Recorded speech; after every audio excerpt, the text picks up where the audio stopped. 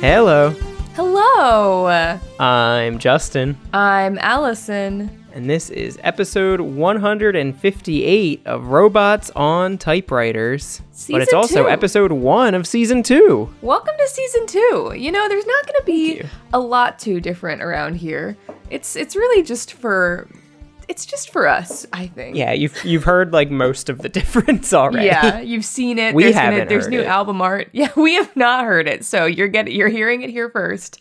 And we're hearing it here second. Yeah, lucky you, I guess. Maybe lucky us for still having the experience yet to come. But what is Robots on Typewriters? That's a great question that I think you should answer.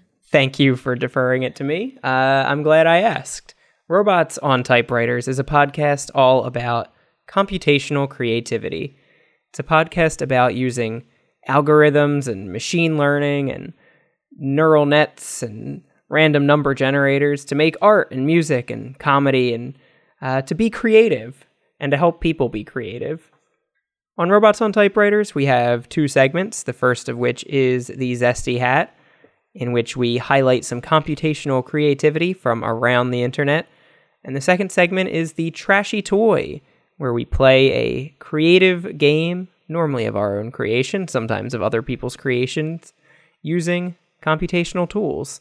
And both of those segments were named by a random word generator. But this is the start of season 2, like you said. I think we talked about this at the end of season 1, but this is maybe a more logical point for someone to just be joining us. So I think we should talk a little bit about what season 2 is going to be about. In fact, instead of a Zesty Hat, we're just going to talk about the podcast as the Zesty Hat. We are the hat this week. Yeah, we're our hat sometimes- this year.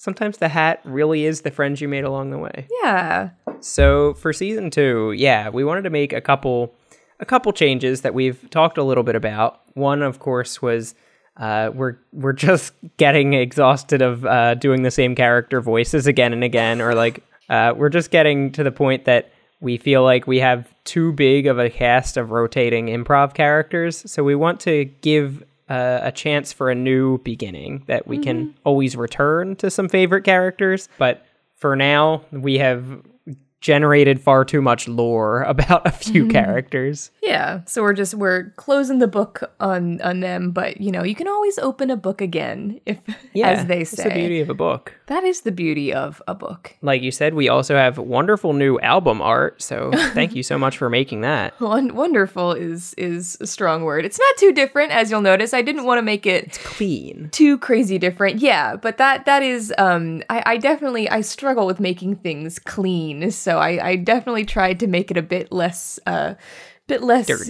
Dirty. I cleaned it up a bit, but yeah, it's just a little bit more smooth, and I wanted something fresh, so that's what I did there. And then as you've heard, we have a new theme song, and we are going to be having some additional music, hopefully in moments where it could be useful, helpful, enriching. Probably not this episode, maybe, who knows. But we have used a website that was actually, we mentioned last week in our Trashy Toy. Well, not last week, but you know what I mean. It's called Melobytes, and this is what our listener Joe Isham used to create the what was that called? Taborama jingle. And we decided to go ahead and mess around with that tool to create some new music that is completely generative. Yeah, we messed around and we found out. We found out that Melobytes is like really cool and fun to use. Yeah. There's like a lot of different like things that it can do, and a lot of different like, you know, facets of of music that it can generate. It's very cool. Yeah, we used a function on Melobytes called AI Image to Song, where you upload an image and it somehow algorithmically makes a song inspired by that image. So after Allison had made the new album art, I just threw the album art onto Melobytes, generated a few times until I found something that sounded kind of cool. And then we just kept playing around with that. So we're still in the middle of this process now. We actually don't know what the final end result of this song is and like what the last creative steps were. But before we did the generation, we figured out what we wanted the process to be. And that was that we wanted it to be a collaborative, creative effort. That we didn't want our theme song to be written by an AI or we didn't want the artist to be Mellowbytes. We wanted it to be a new band. That's the combination of the two of us and Mellowbytes, or maybe it's a band that will encompass other AI in the future. And we think we're going to call ourselves the Generative Acoustic Network. What does that spell out? That is GAN. So we often talk about on this very podcast GANs, generative adversarial networks, and as we always say, it's like there are two networks inside of you, and they are both snuggling.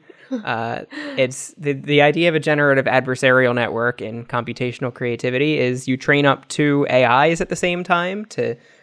They each have their own task that they're working on, and if they both work on that task really well, they create something even better out of it. That like the creative process shared between the two of them is more than the sum of its parts. That you train one AI to like make some pictures, and you train another one to classify whether a picture looks like a certain thing or doesn't look like that thing.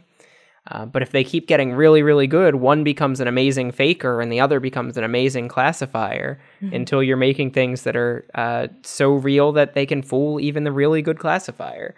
And that's what we were hoping the Generative Acoustic Network is, that we just we have different roles, that Mellowbytes makes the music in the first place and we make it sound better. And yeah, hopefully we made something that sounds kind of interesting. I think that's going to be the process for a lot of if we do more like different interstitial kind of songs throughout the season, that's going to be the process, and that's going to be our band. Yeah, I would like. I haven't really put much work on this yet, but I'm thinking about doing something that's like a little transitional piece between the Zesty Hat and the Trashy Toy. I think I always really like music in podcasts, and as a kind of like punctuation marker of like we are taking a pause here and moving on into this. And it's something that we've never really had because it's not like we have ad reads or anything in the middle. So there's never been. I was about to say, yeah, we're going to be sponsored by Facebook and OpenAI for the next season. So we wanted a spot to talk about them.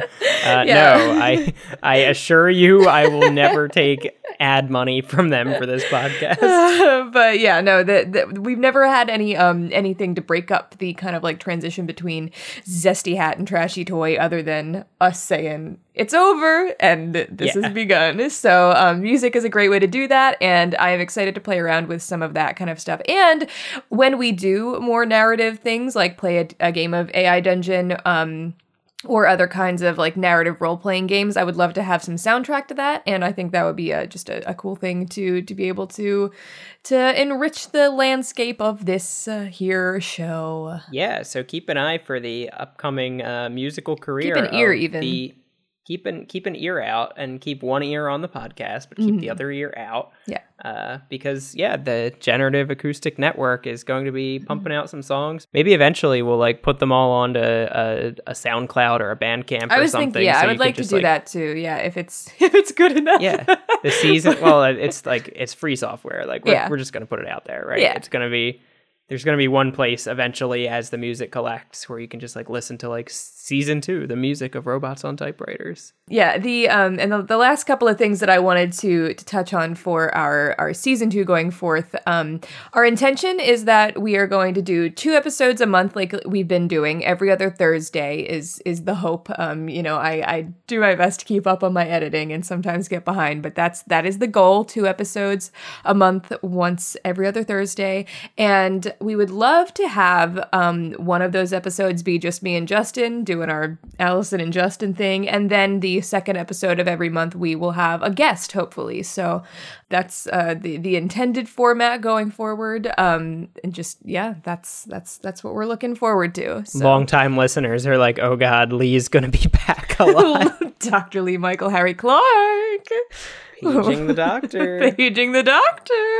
Yeah, I think we'll definitely have old friends returning, and I think Hopefully it'll some also new force us friends, to be a too. little more social and get new Yeah, friends. that is kind of one of my driving forces behind wanting to do that. I think especially because we recently had such a nice time talking to Nat Townsend, and I was like, man, there's a lot of people in this space that we like vaguely eventually know I have about. to tell like Mike Cook how much I admire Right, everything he does yeah, in this like- community. Yeah, I think we could be a little bit. We could put ourselves out there a little bit more. So yeah, hopefully you will hear some familiar old voices and maybe some fun, interesting new ones. So yeah, Hopefully we'll hear new character voices from our random guests.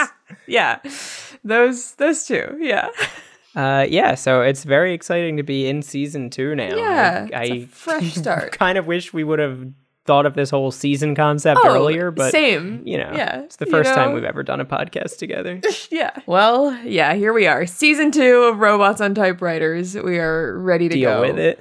Deal with it. We're here. We're robots that are queer. What's that? Oh, there may be some other music to introduce such a prestigious award show. That's right. Trying to think of what the Oscars music is, and all I could come up with was the Olympics music. So. I don't know. I in my head I'm hearing something, but I feel like it's from the Tonys because it sounds like it's just an overture of a show, I think. Yeah, then I was trying to think of because I remember it's dramatic music that they play to play people off, but now all I can come up with is the Jaws, like the sharks. What? Thing. Like That would get me right off the stage, though. They really should do that. That would be way more fun. That's right. It is actually, it's a little belated, but it is the time for the Botskers 2022. We skipped award season this year, but that's because we were just waiting for the start of season 2. We thought that this would be a great opportunity to kind of look back on the first 4 years. Oh, it's also our birthday. It is the 4-year anniversary. Did he get us anything? Did I get us anything? No, I was hoping you, everyone the else. Listener, not yeah, Allison. Yeah, what did you get yourself us? Something for your birthday. What did you get us? You can send it to our email, robots@backcamp.org. But yeah, it is our birthday. I'm pretty sure, didn't look this up beforehand, but I'm pretty certain that our birthday is May 14th. So it's coming up in a couple of days here, and it is our 4 year. Yeah, we started in 2018. I was like, that can't be true because we started when I was starting my PhD. Oh, God. I need to write this thesis. I gotta go. Yeah. And so I thought what better way to celebrate our birthday, to look back on the first season for a 4-year season of Robots on Typewriters. What's so funny?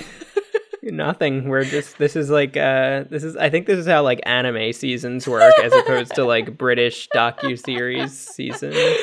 We're going to do the Botskers 2020 and kind of look back on the greatest of the greats of episodes of Robots on Typewriters and give them, just the most prestigious awards in the field. And don't worry, if you did not listen to any of season 1, I don't think none of these episodes need any introduction. You'll recognize every single one. Even if you've never listened to it before, you will recognize it so hard. You will recognize it equally well whether you've listened to every episode or no episodes at all.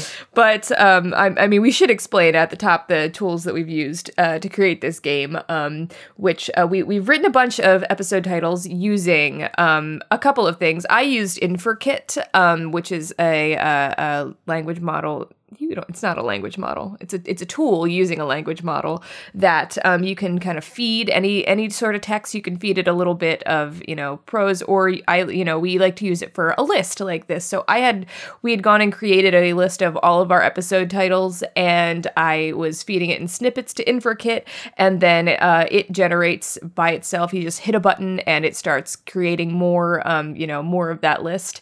And so I snagged some of my favorite titles from that. And then, Justin, do you want to say how you created the ones you contributed? Yeah, I used AI TextGen, which is a little collaboratory Don't call me notebook Jen. and Python library. Sorry, Jen. I used AI Text Jennifer. I used AI TextGen, which is a Python library and a little collaboratory notebook made by Max Wolf. It's a Python library that lets you easily fine-tune GPT-2 or GPT-Neo. So GPT-2 and Neo are large language models. GPT-2 is the version that was made by OpenAI, the big old language model making and other AI making company. Neo was the fun little spin-off made by normal people. And this library lets you put in whatever text source you want. It makes the language model learn from that text source. The language model's already learned from all the text on the internet. And it normally is pretty decent at generating especially things like lists in the same voice as whatever you trained it on. Yeah, and then so the categories, we've got a handful of categories here. We're going to be going through and talking about the entries for each one. And the categories I created using Write with Transformer, which is another tool that is using GPT-2, where you can write however much text you want into it. It can be a little bit, it can be a lot, and then you just hit the tab key and it kind of writes, either phrase by phrase, word by word, sentence by sentence. It kind of depends, and you can kind of work with the AI to construct sentences and stories that way. I used it to kind of create some interesting award categories here. So let's get right into it with the first category, which is Best Innovation.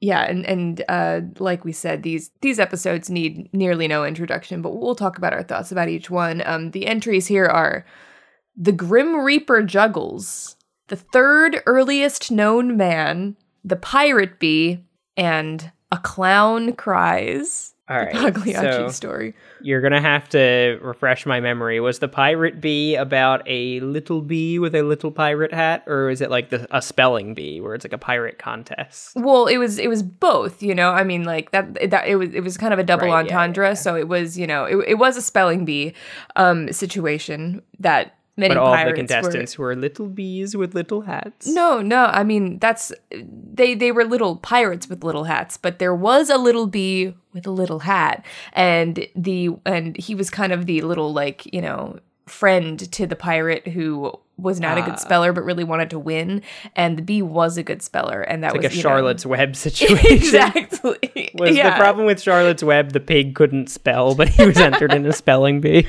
And she kept teaching him how to spell, but all he could spell was like excellent pig or pig. Stupendous pig. Dope ass pig.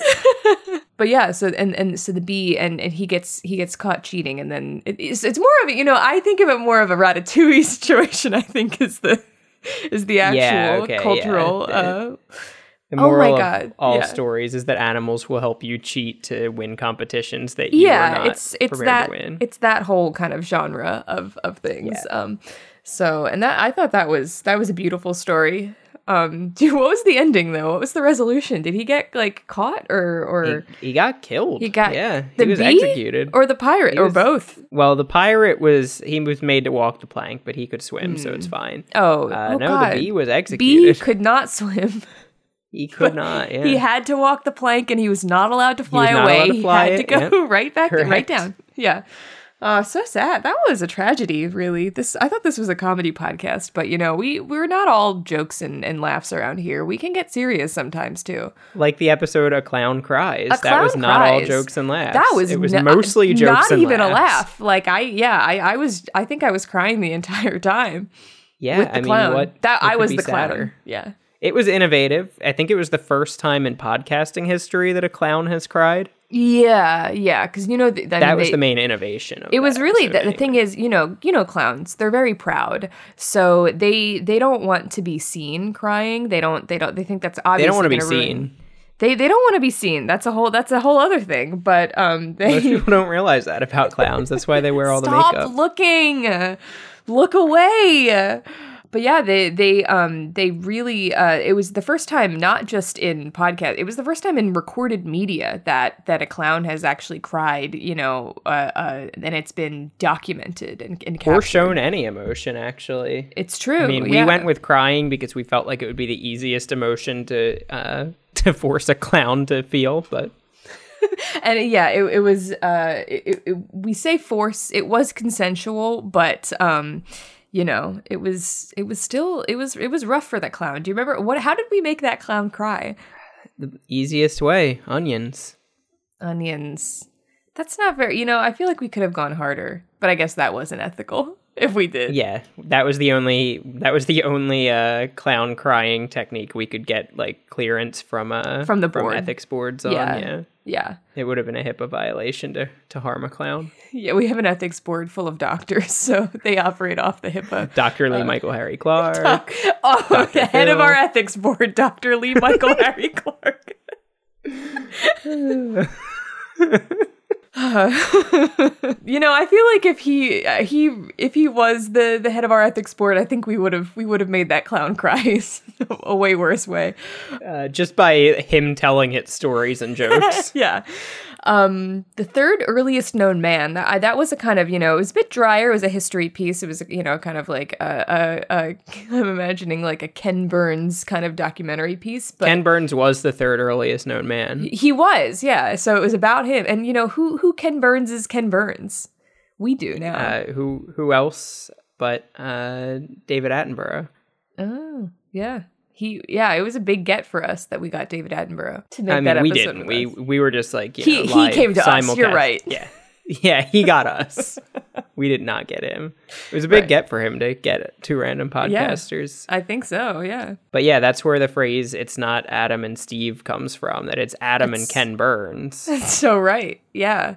The original gay couple. Yeah, the third earliest known man. And finally, the Grim Reaper juggles. Yeah, that one was that. You know what? That one actually was funny, I think. Yeah, I think the humor in it again was the same reason it was innovative, which was like the way the juggling was being accomplished. Right. Yeah.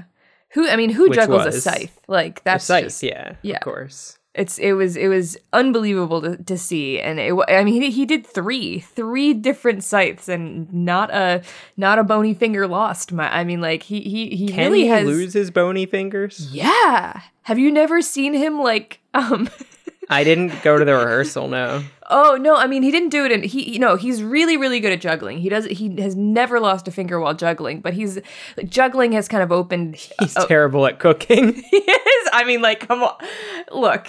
He's probably never going to listen to this. We could not get ethical clearance to get him to chop the onions. He's for the clown. He's probably never going to listen to this. He's a very, very busy guy. But you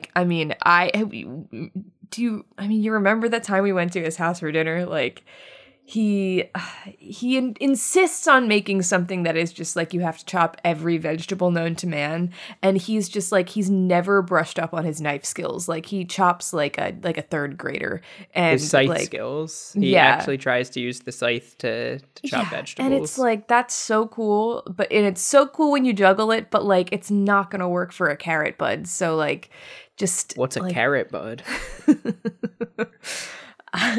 I felt it like is a cool technique though, where like it's like those like mezzaluna knives where you where you put the blade and then just like wobble it back and forth. But like with a scythe, it's just so dangerous. It's like that is cool, but yeah, the whole like stick is just like in the way. It just does not work. Knocking the lamp over. God, yeah. He's got cinnamon so everywhere. many lamps. Yeah. He's got a lovely place, but he's got it's I would love to go back for dinner, but it's like maybe we'll be like we'll cook this time, like we'll come over and make you dinner. I feel like you don't want to press your luck of like inviting yourself over to Death's house. Well, no, we're buds. Like I'm not afraid. This is a Jack situation. I was gonna say I feel like we've done this whole drama before. Look, Death. I think he. I think he has a really cool apartment. So like, it's like you want to spend time in a space like that. Place? He's working nonstop except for he's when old he's money. Yeah. Very old money. But yeah, The so oldest, the third oldest known money. So yeah, let me take a minute to open this envelope. There's like a million locks on it. It's a really heavy envelope. Hang on.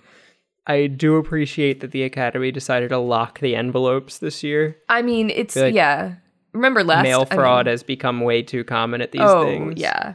And the winner of Best Innovation is the Grim Reaper Juggles. Oh, I'm so proud of him. He's been trying to get this award for years now. Yeah, it's that's nice why that he started got juggling. one. It was kind of like a Revenant thing. It was like, everybody's like, he hasn't gotten the Best Innovation award yet, and then he's doing everything he can. He's doing his thing, and if that's not going to do it, he's got to do something totally off base, which Classic worked. Botskers bait. Yeah. So the next category, you'd think this one might be lower, later in the evening. It sounds kind of big, but it's actually, it's not as big as it actually. I mean, it's a wonderful award. It definitely is an honor. I'm not trying to downplay it, but that would be Best Overall Experience. Now, I don't know why you're making this out to be so big, because there aren't even that many episodes where anyone was wearing overalls. So it's not like there was that many running for this one. Well, I think you're getting caught up in the fact that it's an audio medium. And I know that, we often record where we're not seeing each other's faces or the faces of any of the people who are involved. And I think that more people are wearing overalls than you think. It can be an invisible feat in an audio medium. Why invisible feet? You don't wear overalls on your feet. I'm so confused. But no, they say 1 in 3 people is wearing overalls in any given podcast, and I'm never wearing them. So I guess you're right that it's always either you or the guest. That is also due to Overalls Georg, who wears 10,000 pairs of overalls every day. He's an outlier and should not be counted. Yeah, but I mean, there's still a lot. So the nominees for Best Overall Experience are Ironic Parents, God, The Patriots, and Jimmy Neutron, The Horse Force, and The Game. Now, I think The Horse Force was a really great overall experience for me, because it finally answered that age-old internet question. If a horse wore overalls, would it wear them like this or like this? Right. And what was the answer? Like this. Like this! The horse did wear the overalls long ways, not just over its front 2 legs, but over all the way across its long body. And then the straps go from front shoulder to tail butt. They just make no sense. It makes no sense. But that was really fun to see. It was a great experience overall. Yeah, I feel bad for whoever our horse tailor was for that episode. I hope they got a nominee in the what do they call it? Like the technical Oscars or whatever. Yeah, well, I mean, also in the same of taking a leaf out of the book of the actual Oscars, we're not addressing the technical awards this year. We just don't think it's as exciting. So. Oh yeah, that should not get any airtime. No. But yeah, that I mean, the Horse Force, those overalls, very funny, very good. God, The Patriots, and Jimmy Neutron, though, that was a big one. I'm surprised that they're to get all of the New England Patriots and God and Jimmy Neutron. You got that's like their cheerleading squad, or yeah. I mean, them too, and the Patriots, the men part of the team. It was tough to get God on the pod, the God pod. I mean, yeah, the God pod is really big. It was much harder to book Jimmy Neutron. Oh my God, don't even get me started on that process. His people, look, we probably shouldn't be talking about this in a public forum, but I probably wouldn't want to work with him again. I mean, yeah, I don't know why he's always on Joe Rogan, because I mean, I don't know how it's. He's always on Joe Rogan. Well, that's our fucking first mistake. Yeah, he spreads a lot of misinformation on that show. I did not know that. Why didn't anyone tell me that? God, is that why nobody listens to our podcast? We're canceled and we don't even know? There was like 117 people on that episode. Jimmy Neutron was just one. He barely had any chance to say anything offensive. And it was just that he went to the Patriots game that day. Yeah, he did wear overalls. Yeah, and he was the only person in the crowd who wore overalls. So we were like, come on down, buddy. And it happened to be, like this big famous guy. So it was... God, yeah. God was a big get. He offered, actually, which was really nice. It is really wild that this was a whole episode about the Patriots, and we didn't even talk to Joshua Wilkinson or Wade Wolf. Well, yeah, Wade Wolf, I think, never wants to talk to us ever again. We gave him a pretty big job at the end of season 1. Pretty big job, and I actually don't think we're allowed to talk to Joshua anymore. Probably for the best, like restraining order situation. Yeah, something like that. I don't know why. Like the state of Massachusetts said, like you people are a bad influence on this kid. Yeah, I think so. So I mean, extremely fair. Well, are we allowed to talk to God? Yeah. I'm here, God. It's me, Margaret. I'm here, God. Come get me. Come at me, God. It's me, Margaret. It's also a good sequel. Ironic Parents. What did you think about that one? I think it was nice that we did like a we tried to do like a family episode. We both had our parents on, but they were doing like ironic characterizations of themselves. Wow, I'm actually really impressed self-aware. I'm really impressed that both our moms pulled that off. Like, my dad, would think he's pulling it off, but, like, is actually going too heavy-handed with it. Your dad might actually not be too bad. He was... I think he would be doing a less impressive job as an actor than your dad, but equally doing the exact same thing you just described. Okay, that might be true. But yeah, our moms were actually like the standout, the breakout stars of that. They were the ones that wore the overalls too. Tasteful. Yeah, it was really, really impressive. Yeah, they were. The real irony was that it worked. Yeah, yeah. They were, and those overalls, they worked. They worked too. They worked, and they worked the overalls. Exactly. They worked it, girl. And then the game.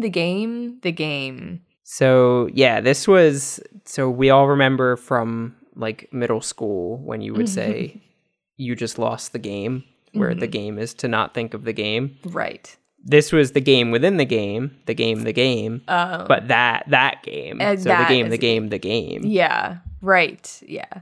And I don't actually understand how this was in the overalls category. Is it just everyone is, since the game is to not think about the game, we're all playing the game, so someone is wearing overalls? Yeah, for sure. What is the probability? These are things that I do think about a lot, but I can't think about them for too long because my brain doesn't sit well with things like this. Like, I'm always like, someone's listening to the podcast right now wearing overalls. Well, it's kind of like that, but it's also like what I was just thinking is like someone in the world right now is wearing overalls. Like that's it. Like absolutely. Yeah. But like, do you think like there at some point there's a moment when like maybe just for a minute or even like a set, like there's no one alive. This sounds like the intro to like a serial, like, big budget, like investigative journalism podcast.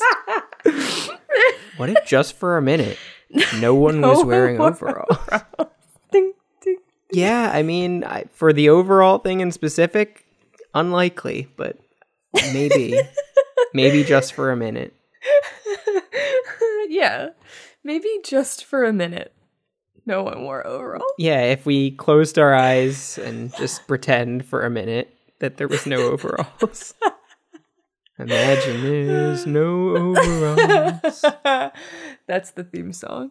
I'm rooting for our moms here. I'm also rooting Call me for Nate our moms. Roos, because I am rooting for our moms. The winner here is the Horse Force.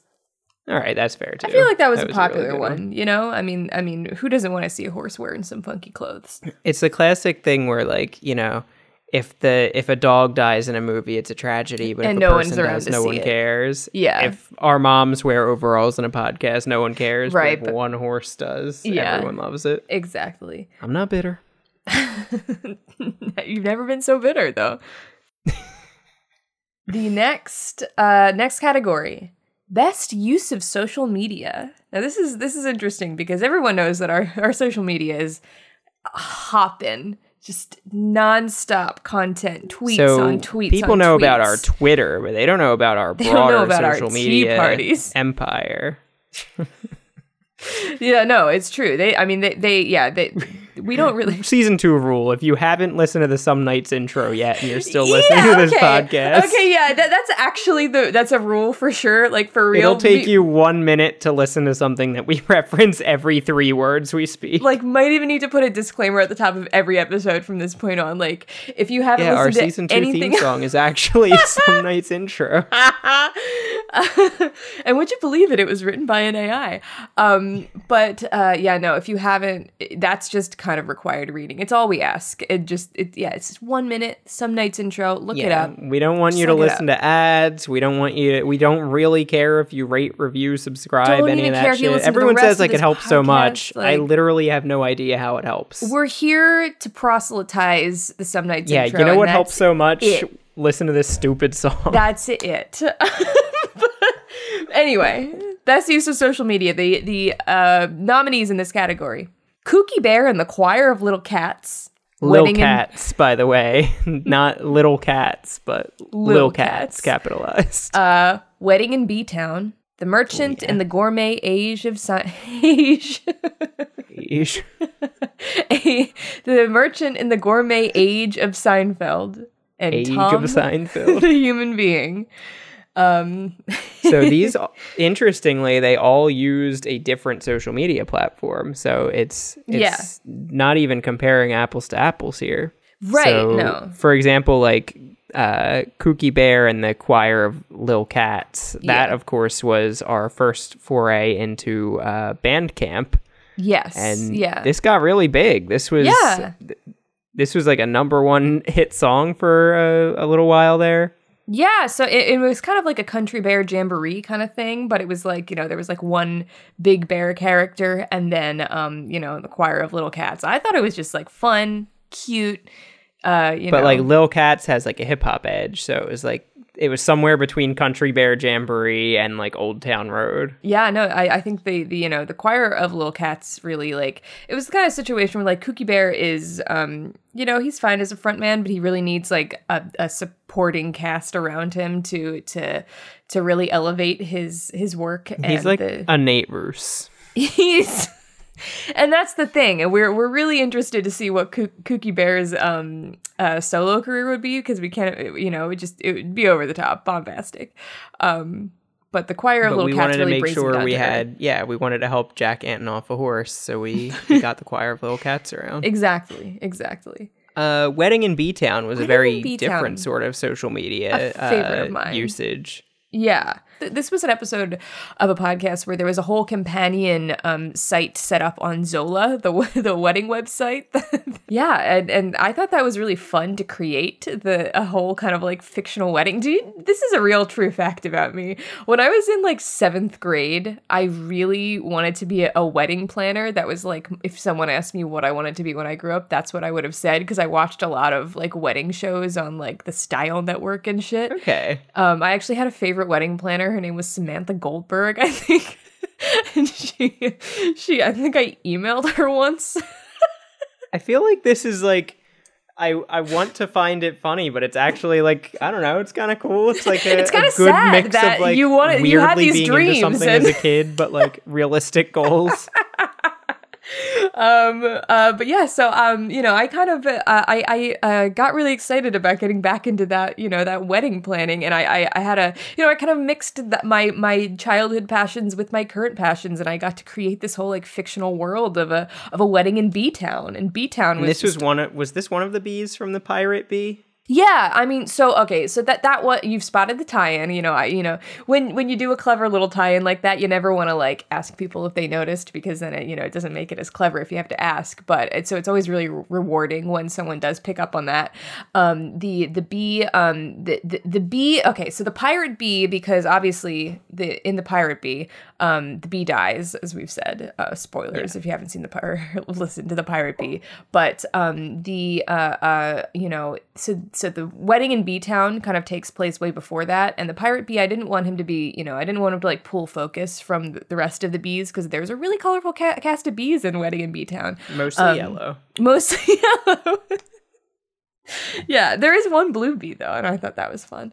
But Is that what you call a blueberry? A blue bee? A blue bee, yeah, exactly. So one of the bees getting married is the cousin of the pirate bee. So the pirate bee's there, but not kind of like taking up a lot of space. Yeah. And B-Town, that's another, like, it's a subtle homage to Boston, Beantown, that it's like meant to be very similar. It took place in Boston. We had to do a lot of accent training, even more accent training, because I decided that one side of the marriage was they were from Boston, and then the other bee, getting married was actually from Philly. So we hired the same people that did the training for Mayor of Easttown, and I just think the accent work was just shining. Mayor of B-Town. Mayor of B-Town, sorry. Yeah, it was the trainer, the people who trained the bees for Mayor of B-Town, the parody. I was just very impressed with the accent work. Yeah, I mean, it's not the biggest reach social media platform, but it's one where you can do something really special. It was my baby. My baby, even. Baby. Next up, this is, I think this should have gotten a Best Innovation nomination, because I've never seen... can see that. Not that there's a lot of wedding podcasts happening, but there's probably some. On the other hand, I don't think there's a lot of themed restaurant Postmates podcasts, and that's what The Merchant in the Gourmet Age of Seinfeld was all about. I just felt like this was such an epic, like, it just... So this was like one of our more serious episodes. We tried to do like a docudrama about doing home delivery 4 and 5 star meals from a Seinfeld themed restaurant, which, I mean, it seems impossible, but it was big business, and this was during COVID. Jerry. This is what people wanted. There was things like you could get like a single junior mint, you could get a soup from the Soup Nazi, but sometimes you couldn't get the soup. Actually, it was kind of like that More was often you could not. That was the whole, like, you would order it, and then you would either you get would pay it like and, $70 and you would get nothing. It was actually way less exciting to get the soup, because like that's not the bit, Yeah, like the dining experience is not getting the soup. Yeah. Right? Yeah, for $70. Exactly. Sometimes you would get just like a deli sandwich from the normal deli that the Seinfeld gang would eat at. Yeah. And again, it would cost like $70. Yeah. I mean, it was gourmet. Yeah. No relation. Not in the way we normally meant that in this show either. Yeah. There was no people eating people. Yeah. PEPs. I thought that one. I thought these days. I thought it was such a. It was just. It was fun to break into the gourmet world. Like you see so many like influencers making their different like pop up shops and stuff like that, and ghost restaurants, and is that what it's called? Yeah. And it was fun to be a part of that, to get in on something like that. So Jerry, I've gotten in on the gourmet restaurant business. I have not seen enough Seinfeld to be able to joke about it very well. Sorry, I know it's a very serious topic. I won't make any more jokes. Please, no jokes. I feel like we have one Seinfeld bit. Like, I feel like I've seen a ton of Seinfeld, and I can still only kind of do one bit, which is just like, one person does the George, like, angry about something, and the other person does an exasperated Jerry. Like, why would you get into the gourmet restaurant business during a pandemic? It's on DoorDash, Jerry. The last one was Tom the Human Being. Which this was a MySpace episode. I'm so glad you said that, because I was really thinking that I had that name wrong. Not that it wasn't MySpace, but that Tom was the MySpace guy.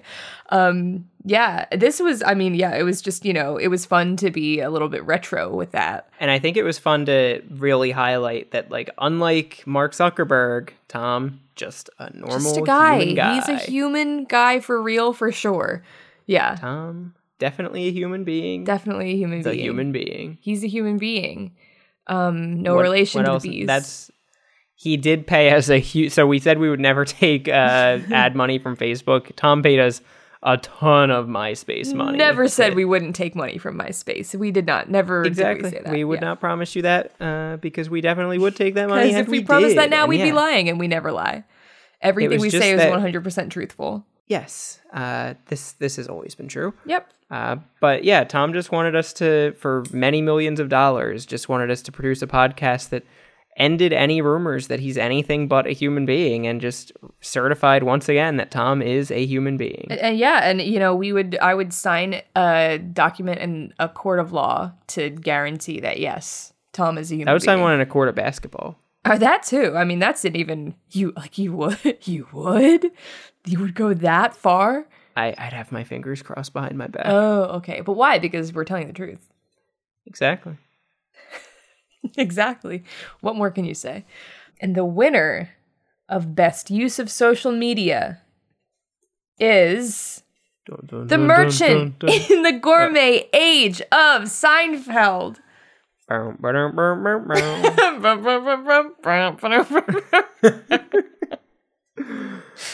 our award show music. It's Jock Jams followed by the Seinfeld theme song.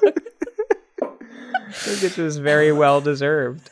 I think, I hope the DoorDash rider that we were following around for this episode can share in some of the glory for this, because I think he's still hustling around New York, serving up $70 bowls of empty soup. Bowls of nothing. You said rider, but I really thought you said rioter, and I was like, the DoorDash rioter. We tried to keep it peaceful with this whole experiment, but you know, what can you say? When Seinfeld gets involved, tensions mount. Yeah. And that brings us on to our next category, which is best use of the world. You know, it's just kind of how did we employ our surroundings, and the way that we, best reached out into the world beyond us and our little microphones, and just ironically, I think so many of the episodes that we've talked about so far did do that to some extent. They did reach out, but none of them got a nominee here. Not as well as we did in these ones. And those would be It's Not a Good Time to Have a Pervy Cat, The Farewell Bee, Fat Cat, that's exclamation point after each word, and Coffee, Tea, and Grape Juice. I'm so glad that the third episode from the Bee trilogy did also get a nominee. All 3 Bee movies. Yes, yeah. I mean, The Farewell Bee, I think, was a beautiful. So that comes after The Pirate Bee, and it's just kind of this like really impactful look at the effect on a life of a bee once the bee is gone from this world, and kind of how all of the family was affected by the execution in The Pirate Bee. It was kind of a shame we only had David Attenborough to do the voiceover for the Ken Burns episode, not for this episode about like. Well, I saw this as more of a drama than a documentary. I guess so. We did pay the bees to lie and to play up their emotions. Did you not think they were sad? I thought they were. They were sad. I think that they were sad. For the right money, they were sad. They were sad. For the right money, they were sad. We paid them enough. They better have been sad. I mean, used every dollar of that Minecraft contract. Mindspace. It's coming.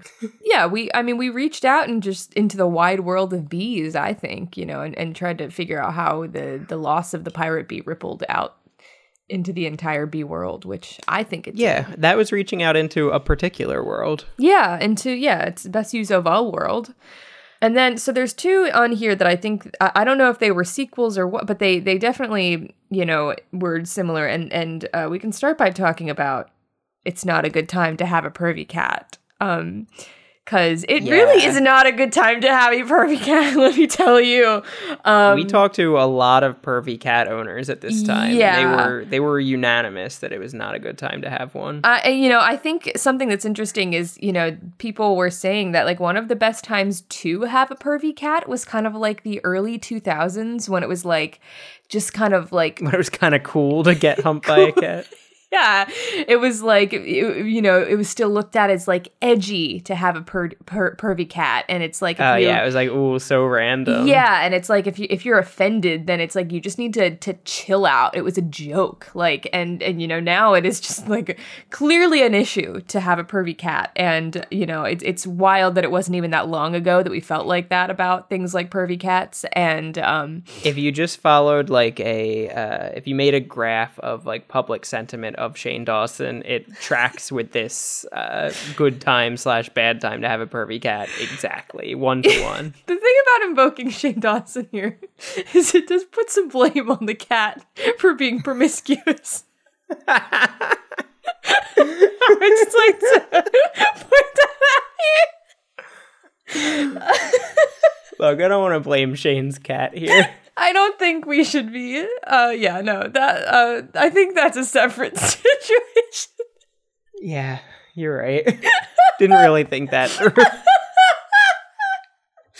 If you don't understand that joke, good for you. Lucky you. But yeah, I think it was an interesting look into this world of owners of pervy cats and how they are, they're just trying to get by, and working from home has been the worst possible time for it. Not good. And that's the thing. It's like a lot of them probably didn't spend that much time home with their cats, and then they did, and they were like, oh my God, like I didn't even know my cat thought this way. This problem's far worse than I thought. Yeah, like, it's like I did not know what my cat did all day, and now I do, and I wish I could go back. This cat is a freak. This cat is a fucking freak. Yeah, so that's why people are rushing back to the office now. Yeah. And then in a similar vein, but not at all, we've got Fat Cat, which that one I think it was way more lighthearted. It was just a fun look at fat cats and how, happy they are and just, rolling around. Yeah, this was less of a podcast episode and more of like a TikTok compilation. Yeah, which, I like to get into a multimedia experience. So it was really fun to just go out there and meet some fat cats in the world. Many of them, not even meet them, just watch a video of them. Yeah.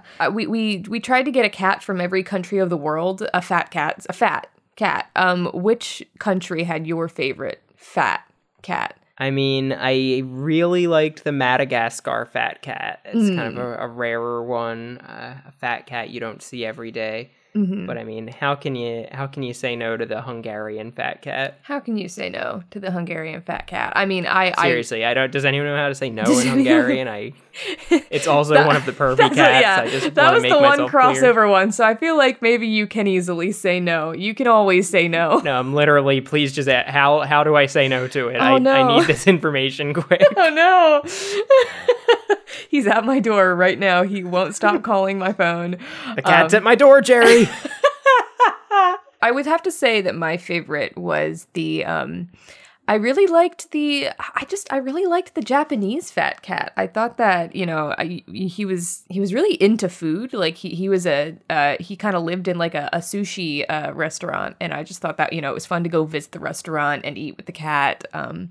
That was a good time. Gourmet. He wasn't like you're saying, not a fat cat by like laziness or by random chance. It wasn't some genetic condition. No, he ate to live and he lived to eat. Yeah, he was like Buster Jones. He didn't haunt pubs. He has 8 or 9 clubs. He's a distinguished dinner club cat. In this case, distinguished sushi club cat. Yeah, exactly. You understand.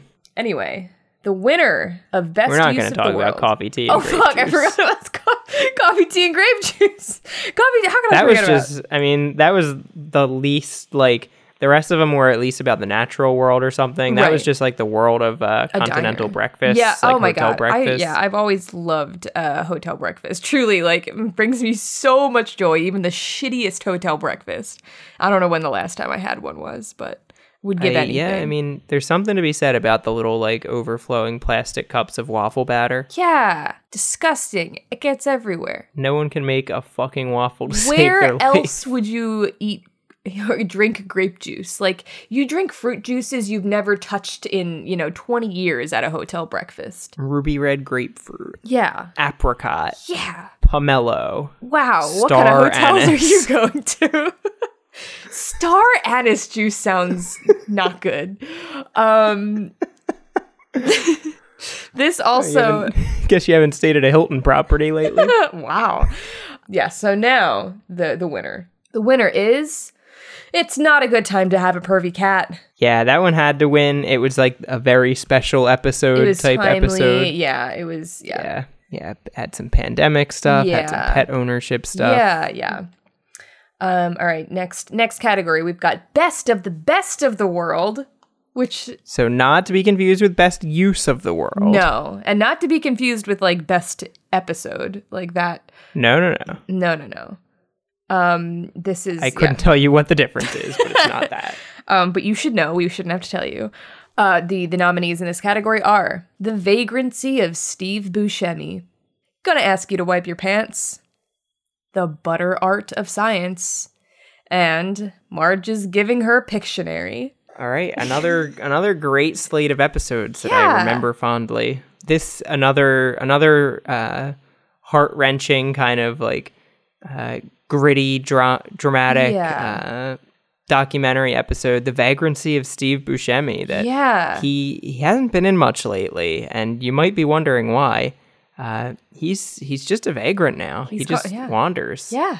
I mean, and it was really interesting to kind of follow it. It was kind of it's not even something we set out to do, but we just ran into him one day walking around, and I think he was lonely because he just kept following us, really. Yeah, I mean, we did like kind of like an initial interview where we just kind of like chatted with him on the street, brought out the recorder, and then we were like, thanks so much for talking to us today, walked away, and he just kind of kept following us. Like, well, one more thing. I don't have a Steve Buscemi impression. What even is... Yeah, I'm glad you tried, because I did not have one at all. I didn't try.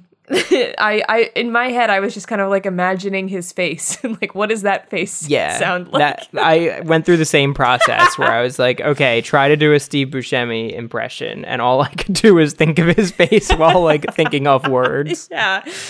Which, what is an impression if not thinking of a face while thinking of words? But yeah, he just had a lot to say. I feel like and it was like, why is no one else talking to him? Like, why, if he's just walking around all day, why aren't people stopping him? Like, he's highly recognizable. Yeah, I feel like, well, it's what he said to us. It's like everyone says, whoa, are you Steve Buscemi? But no one says, whoa, how are you, Steve Buscemi? Yeah. Right. It's so true. How is you, Steve Buscemi? Yeah, no one ever says that. We were like, Steve, I mean, like... There's probably a good reason. Probably a better way to say it, yeah. But, it was just very interesting to get to know him. And, I think that this category really is about, it's like... the best really of the about best Steve of the Buscemi. world. Oh. And so, Steve Buscemi, I think, is one element that is like, he's just like one of the best elements of this world we live in, one of the best things we have going for us. And it was just, it was an opportunity to get to have that on our podcast. And like we're saying, it's not like he really did a favor for us. It feels like we did something for him. Like we kept him from being lonely for a day. Yeah, I feel like we kind of did him a disservice by not just inviting him like to be part of the podcast or something. Like, I know. Maybe we should talk about that for season 2. I mean, we are trying to have more guests. Yeah, every other episode we'll have a guest, and that guest will always be Steve Buscemi. Yeah. I mean, I don't think that's out of the realm of possibility. So it was good to talk about that. Now it's the weight's off our shoulders and we don't have to worry about it anymore. Yeah. How about, Gonna Ask You to Wipe Your Pants was a fun one. What are your memories of gonna have to ask you to wipe your pants? Gonna ask you to wipe your pants. So that was from when the TikTok trend got really big. where people were telling each other to wipe your pants. Right. Not to wipe your pants, Allison, but like Right. going up to other people and be like, "Hey, I'm gonna have to ask you to wipe your pants." Right. Yeah. And there's nothing on there. So it was, just like a whole thing. And Yeah, they're first it was turning just around like in an a April circle, Fool's joke like, kind of yeah. thing. Then it became like a dance, Yeah. a dance, basically like challenging someone to like do a quick improv dance. Yeah. It was like wrong answers only, but for like pants. But for wiping your pants. Yeah. Wrong answers exactly. only. Wipe your pants. Yeah, well, that's Yeah. like that's the implied part of it. Right. Gonna ask you to wipe your pants. Yeah. Wrong answers only. Yeah.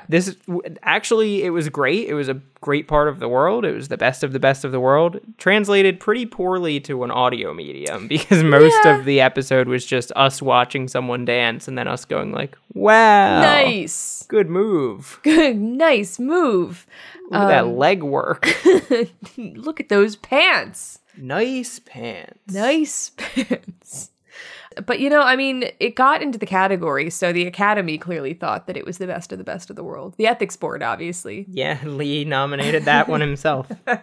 The butter art of science was an interesting one. That was, we were kind of talking about the world of, like, a butter sculpture and the kind of and the subsect. weird fact that like all of the top scientists, like all the Nobel Prize winners, also do butter sculptures. Right, and that was it was like one of those trivia facts that is like, what's going on here? Do I need to make a Serial-esque podcast about this? And sometimes the answer is yes. Yeah, it's like a Snapple cap fact where it's like, do you know what Albert Einstein, Marie Curie, all those kind of people, other various scientists. I swear I've heard of more than two. For $1, name a scientists. scientist. Sorry. You know what all those people have in common? And your first reaction is like, oh, they're all like Nobel Prize winning scientists. And like, well, yeah, but you know what else they have in common? Butter sculpting. Yeah, it was really interesting, and it is kind of it was a bit of a historical piece because okay, actually, here's my question. So it's like all of these historical. Do they still do science? Do they still fuck around with that stuff? My question is, obviously there has been this kind of like legacy of our most famous scientists in history being butter sculptors. I almost said butters sculptors, yeah, famous scientists. But is it something that has kind of been like taken on as a mantle by each like new generation of scientists? Like, is it something that you do? Is it like which came first? Really, I guess is my question. Like, do you sculpt butter because you're a scientist, or are butter sculptors just like predisposed to science? Well, it's like that famous Edison quote where it's, I didn't invent one proper way to make a light bulb. I invented 999 ways to sculpt butter. That I think you have to do a lot of butter sculpting before you're ready for real science. Right. I mean, I guess that makes a lot of sense. It's just like what you do, and it's kind of like, if you're a parent of a young child and you're sitting at dinner and you see your child kind of playing with the butter, you're like, do I have the next genius on my hands? Yeah, and that's what we were trying to get across in the podcast, trying to tell people, like, do you want your child Do you want your child to be the best of the world? Do yeah? You gotta make him play with butter. Well, yeah, you can make her play with butter. That's the moral of the story. That makes your child smart. It's Yeah. as simple as that. Simple as make him play with butter.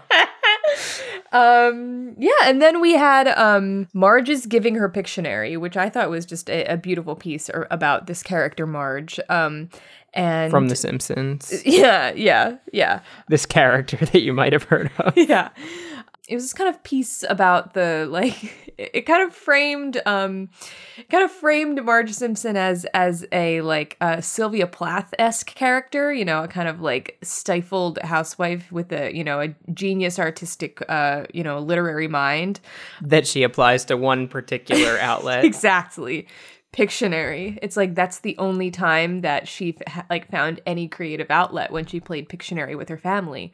And she was giving it her all, was kind of where the title came from. Yeah, it was somewhere between like a a Sylvia Plath situation and like a Slumdog Millionaire situation, that there was only like, 15 things that Marge Simpson could possibly draw, but like all of them were the cards she kept pulling for Pictionary. And it was like, Yeah. just the next name an artist for $1, name an artist. The next like Picasso. Yeah.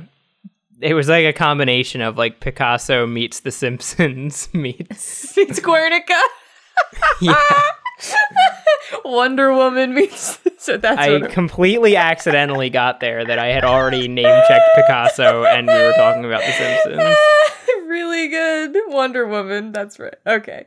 Wonder Woman meets The Simpsons meets Guernica. Fucking insane. That is exactly what this episode was. That's where Lin-Manuel Yeah. Miranda, the movie Got version, got inspired. The movie. Yeah.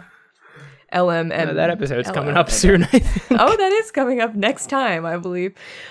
So the winner of this category was The Vagrancy of Steve Buscemi. I think it's very deserved. Hopefully this kind of helps him get back on his feet. Hopefully, Whoa,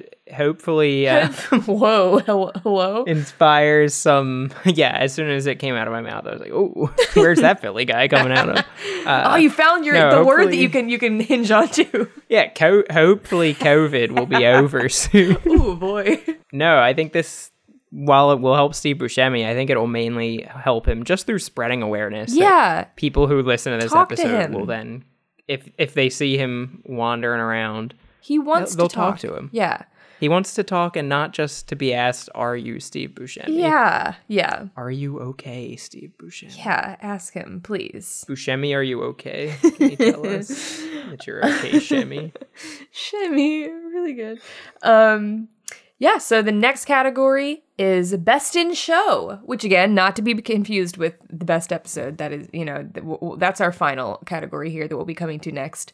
But Best in Show is just kind of, I look at this more of I think each piece is kind of has a focal figure, and Which is a dog.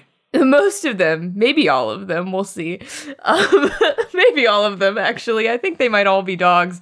I am shocked you didn't realize these were dogs when we were making the episodes. Well, but that's fine. I mean, it's not that I don't really see species. I just kind of see like, I just kind of connect with like people and beings. You just see, a heart. Yeah. 4 legs and a heart. 4 legs and a heart. Whether yeah. it's a human or a dog. 4 legs and a heart, baby. That's all I am. I refuse to call these arms. So the nominees for Best in Show: Baby Just Made a Mess, Rudy Gayman, Snoopy Dick, and Bummer Bill. So some really colorful characters in this category. Baby Just Made a Mess. I think if we're talking about a dog, it's pretty self-explanatory. It's the life of a puppy. And I mean, I feel like that's what you're saying most of the time when you have a puppy. That's what, when we went home to home we went to a big no-kill shelter. And then we went to every home where they had adopted out a puppy to. Our ethics board said that's fine. Yeah. You can go visit homes without them knowing that you got their address from the shelter. Right. And we just popped in and we kept hearing again and again. Our first question was always, how's it going? And every single time every single time that it was like, well, Baby just made a mess. So I mean, it was kind of one of those things where like the title came to us like that. Like the title of the project came so organically. It was like, how can this not be the title? I really do appreciate that the mission of that shelter was to adopt out dogs, but to force the new owners to call the dog Baby. Yeah. Every single, it was like sometimes you see those Twitter accounts that are like funny, like cat names in shelters or on Pet Finder or whatever. This shelter does have a website and it's really hard to navigate. It's really hard to like, if you're looking at a dog that you're interested in and you want to like, come back to it later, like show your friend, and every single one is named Baby, and it's like you legally. read the website, you sound like Justin Bieber. You're like baby. Oh. And when you adopt from that shelter, you sign a legally binding document that you will not change the dog's name and you won't refer to it as to anything other than baby. So Most people don't know that you can sign a legal contract binding you to a dog's name, but this is something we learned in the course of making that which was episode. interesting. Yeah, it was cool. It was cool to learn about. Yeah, puppy law. Who knew? Tell me about Rudy Gayman. You remember Rudy Gayman? I'm saying Gayman like, you know, but Yeah, I mean, no relation to Neil. no, it's not even spelled that way. It's spelled like gay man, but Rudy pronounces it Gayman because, you know, I think he grew up in a time when it wasn't that. Gayman was a /Gayman. Yeah. Yeah, like you were just about to get to say it, but this was a historical dog. This was like a look back. He was the first dog, first dog only dog at Stonewall, actually. The movie Legally Blonde 2 Bruiser's Bill, the movie about the gay dog and legislation to You're right, that is the A to plot. protect a gay dog. This was the real dog that movie was based on. Right. Yeah. Rudy Gayman was present at the Stonewall riots. You know, was fighting like the best of them, and once you know, nobody listens to the dogs that were there that day. And he really just wanted to promote the message that, you know, Dogs are gay. Dogs are gay. Like he said a lot. He said, "We're here, we're queer, get used to it, but we're also dogs. We're we're dogs. yeah. We're here, we're dogs, we're queer, we're dogs. Get used to it, we're dogs. We're dogs." Yeah. That was his. This is why he's not very well remembered today. His PR was not the best. Yeah, a little wordy. But it was. I always love stories where you get to know, you know, your kind of elder queers, and it was really interesting to get to know this figure from the dog world. Yeah, and I mean, this was not one of these stories where it's like just tragedy. That there was plenty of joy in the dog life of Rudy Gayman. So much, yeah. It was beautiful. I think totally switching gears tonally. Snoopy Dick. No, not switching gears at all. Another gay dog, Snoopy Well, Dick. yeah, I said tonally.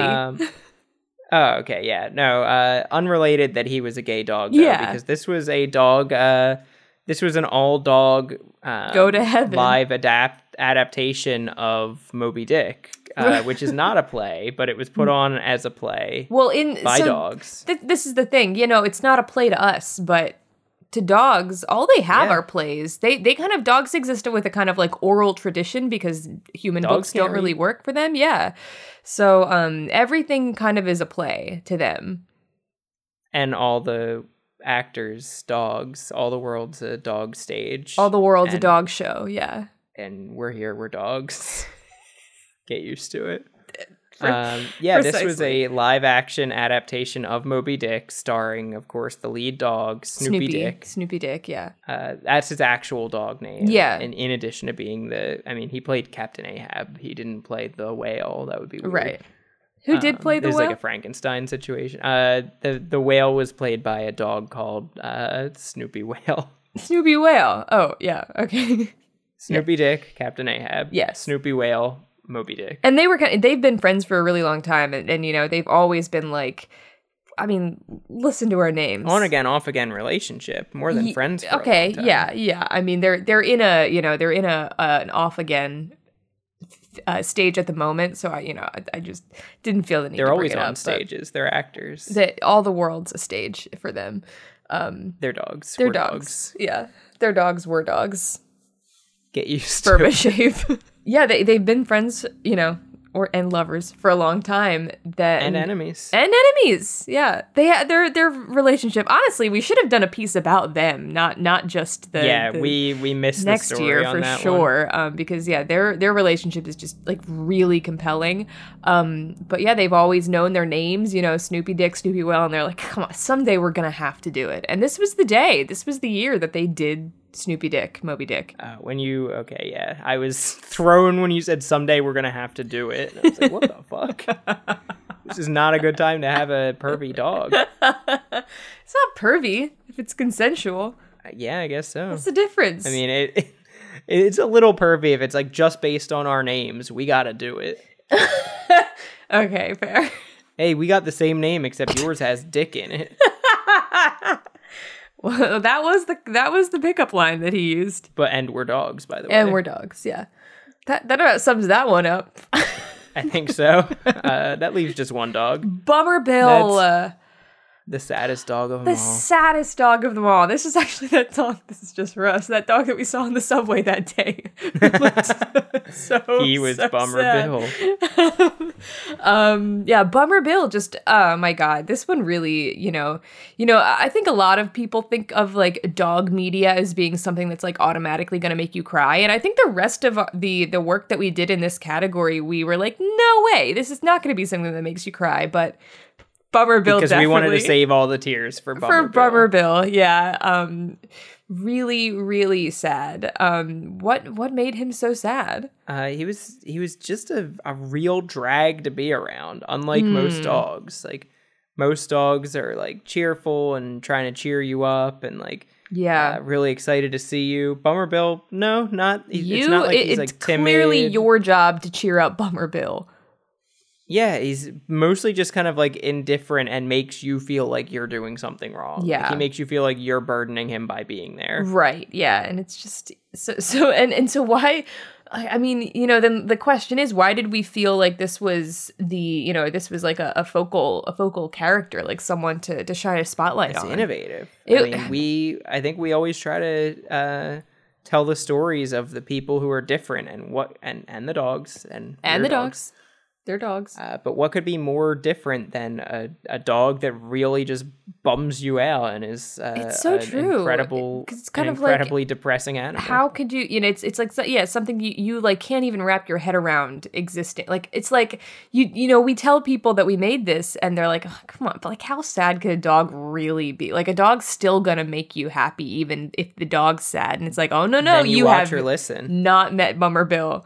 This dog sucks. I feel comfortable saying it now that we've wrapped the episode on him. Yeah. He sucks. Yeah, he sucks. And he's probably he probably will listen to this and we will have to confront Yeah, that. he'll probably send us like an email that said like, oh, by the way, I listened to the episode just to bum us out more. Yeah.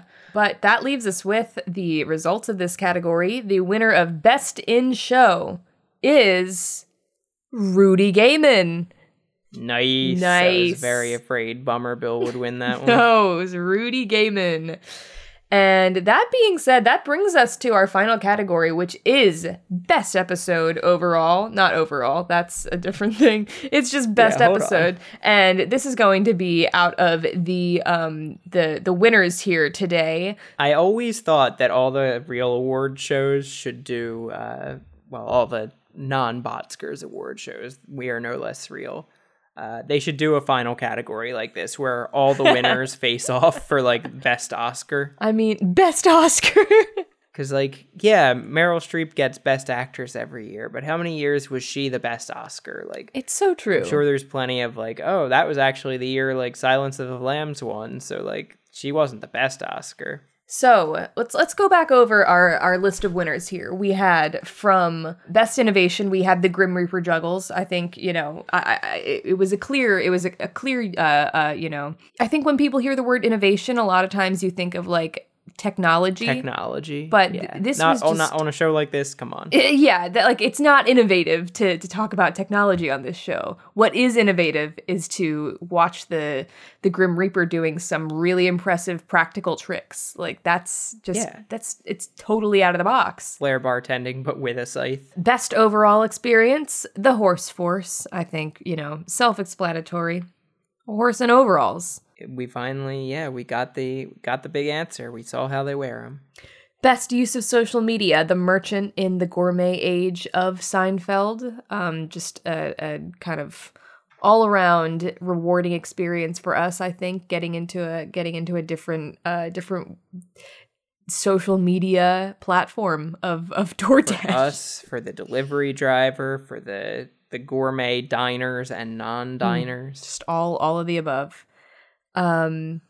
Best use of the world, we had It's Not a Good Time to Have a Pervy Cat, like we said, just a very very timely documentary about people in a very precarious situation with their pets. Yeah, and it's the sort of thing that without a podcast you wouldn't know there's others suffering with you. Right, exactly. Best of the world, the vagrancy of Steve Buscemi. Just a great opportunity to get to know others suffering with you. Yeah, great opportunity to get to know a great guy who really needs our help right now. And just our social help. Not like he doesn't need a place to stay. He's just kind of lonely. He's just lonely. And then best in show, we had Rudy Gayman, a beautiful interview with a beautiful figure in gay dog history. And that leaves us with GBTD. I thought there was going to be something there, but there wasn't. And that means the winner of best episode from the first 4 years of Robots on Typewriters at the 2020 Botskers Awards. 2022. 2022 is The Grim Reaper Juggles. How innovative. He's done it. God, he's done it. Very innovative. He's out on a job right now, so we can't have him come in and do his acceptance speech, but hopefully he will tape that later. Or his juggling routine. Yeah, I mean, like, honestly, we haven't gotten the waivers signed, and like that, the safety process on that was really, really tough. And I'm not sure we are going to be doing that anytime into soon. The crowd, and it's the Grim Reaper's scythe. Like, even if the scythe doesn't hit you, he might try to reach for it to catch it, and if he touches that causes its own problems. The whole thing. So we'll hopefully get him to send in his video acceptance speech later. I don't know what that means, but we'll get him to send one in. You won't get to hear it though. Yeah. Well, that's the thing about him and recorded media too. We have to. It's a whole thing. You can't see him. It's like you can't hear him. He can't show up on tape. There's certain equipment that it works from the audience. Yeah. It's a whole thing. Don't worry about it. On your way out, we will ask you to sign some papers. Yes, this live studio audience, please. Yeah, on your way out. It's never too late. For season 2, we're doing all of these live in stadiums around the world. Yeah, I mean, if you're listening at home, that's why. Kind of, yeah. Like, why? Why at this point? Live from Belgrade, Serbia. We're playing the largest stadium in Serbia right now. Yeah. Wow. Yeah. What are you doing at home? Get over here. I mean, it's too late now. God, whatever. You can still make it. Yeah, you can still make it for the outro. Not too bad at this hour. Yeah. But yeah, that was the 2022 Botskers, and a lovely look back. And now we're looking forward to your emails. Your emails that are coming in to our email address, which is robots@batcamp.org, or your tweets that are coming to our Twitter at Robot Typewriter. Once again, if you have not yet listened to the Some Nights intro off the album Some Nights by the band Fun. Not the intro to the song Not Some the intro Nights, to the song Some Nights. It's called Some Nights Intro. Intro is in parentheses. Go look it up if you haven't. We are going to start requiring, if you listen to this podcast, we're going to make a Google form. That if you have you can only listen to this podcast if you respond to this Google form. It will have trivia questions about the Some Nights you will intro. not be able to cheat. And like we will even allow parties and blank. You can do it open book. You can listen to the song and fill out but at least then we know you have listened to the song. I am no longer joking. I'm going to be making this form. I will try to pass the quiz without needing a rewatch. But yeah, our we need a new thing to say about the theme song, I guess. I think our theme song is called Random Generation by the Generative Acoustic Network. Okay, yes. Our theme song is called Random Generation by the Generative Acoustic Network.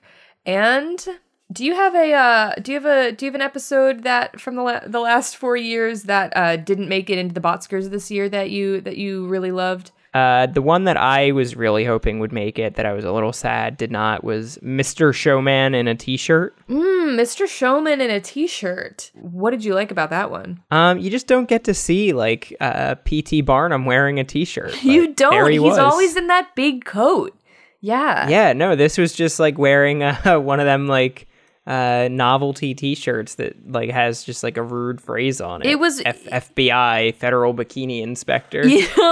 And the thing I was gonna say, for better or for worse, it kind of humanizes him. But you're right. All of his T-shirts were really. It was for worse. Yeah, his T-shirts were always pretty crude and tasteless. It's not a good time to have a pervy P.T. Barnum. It's never a good time to have a pervy P.T. Barnum. That's what the P stands for. Pervy Turvy Barnum. Pervy. I think one of my favorites that was not in the awards this year was The Real House of Chocolate. It was kind of it was about the it was kind of about the witch from the Hansel and Gretel story, and how that, well, no, okay, I'm sorry, I should not have said it that way at all. She's not the witch from Hansel and Gretel. She is this figure who, she lives in a house made of like candy and chocolate and gingerbread in the woods. And who wrote Hansel and Gretel? Probably the Brothers Grimm. You'd be right. That was just a little quiz for you. You've passed. Do I still have to take Some Night's intro quiz? The Brothers Grimm had seen her, and they kind of then like wrote this like scathing hit piece on her. She is just minding her own business out there, and so this was about her true life and how she has never eaten a child in her life, and she does not lure children in. She's a beloved member of her community, and these people just kind of came in and told an entirely fabricated, off-base story about her. Kind of ruined her life. Yeah, I'm glad we finally got to hear things from, the other side. She really deserves and we did both taste the house. Yeah, we got it's a little piece for ourselves. It was so good. Best chocolate I've ever eaten.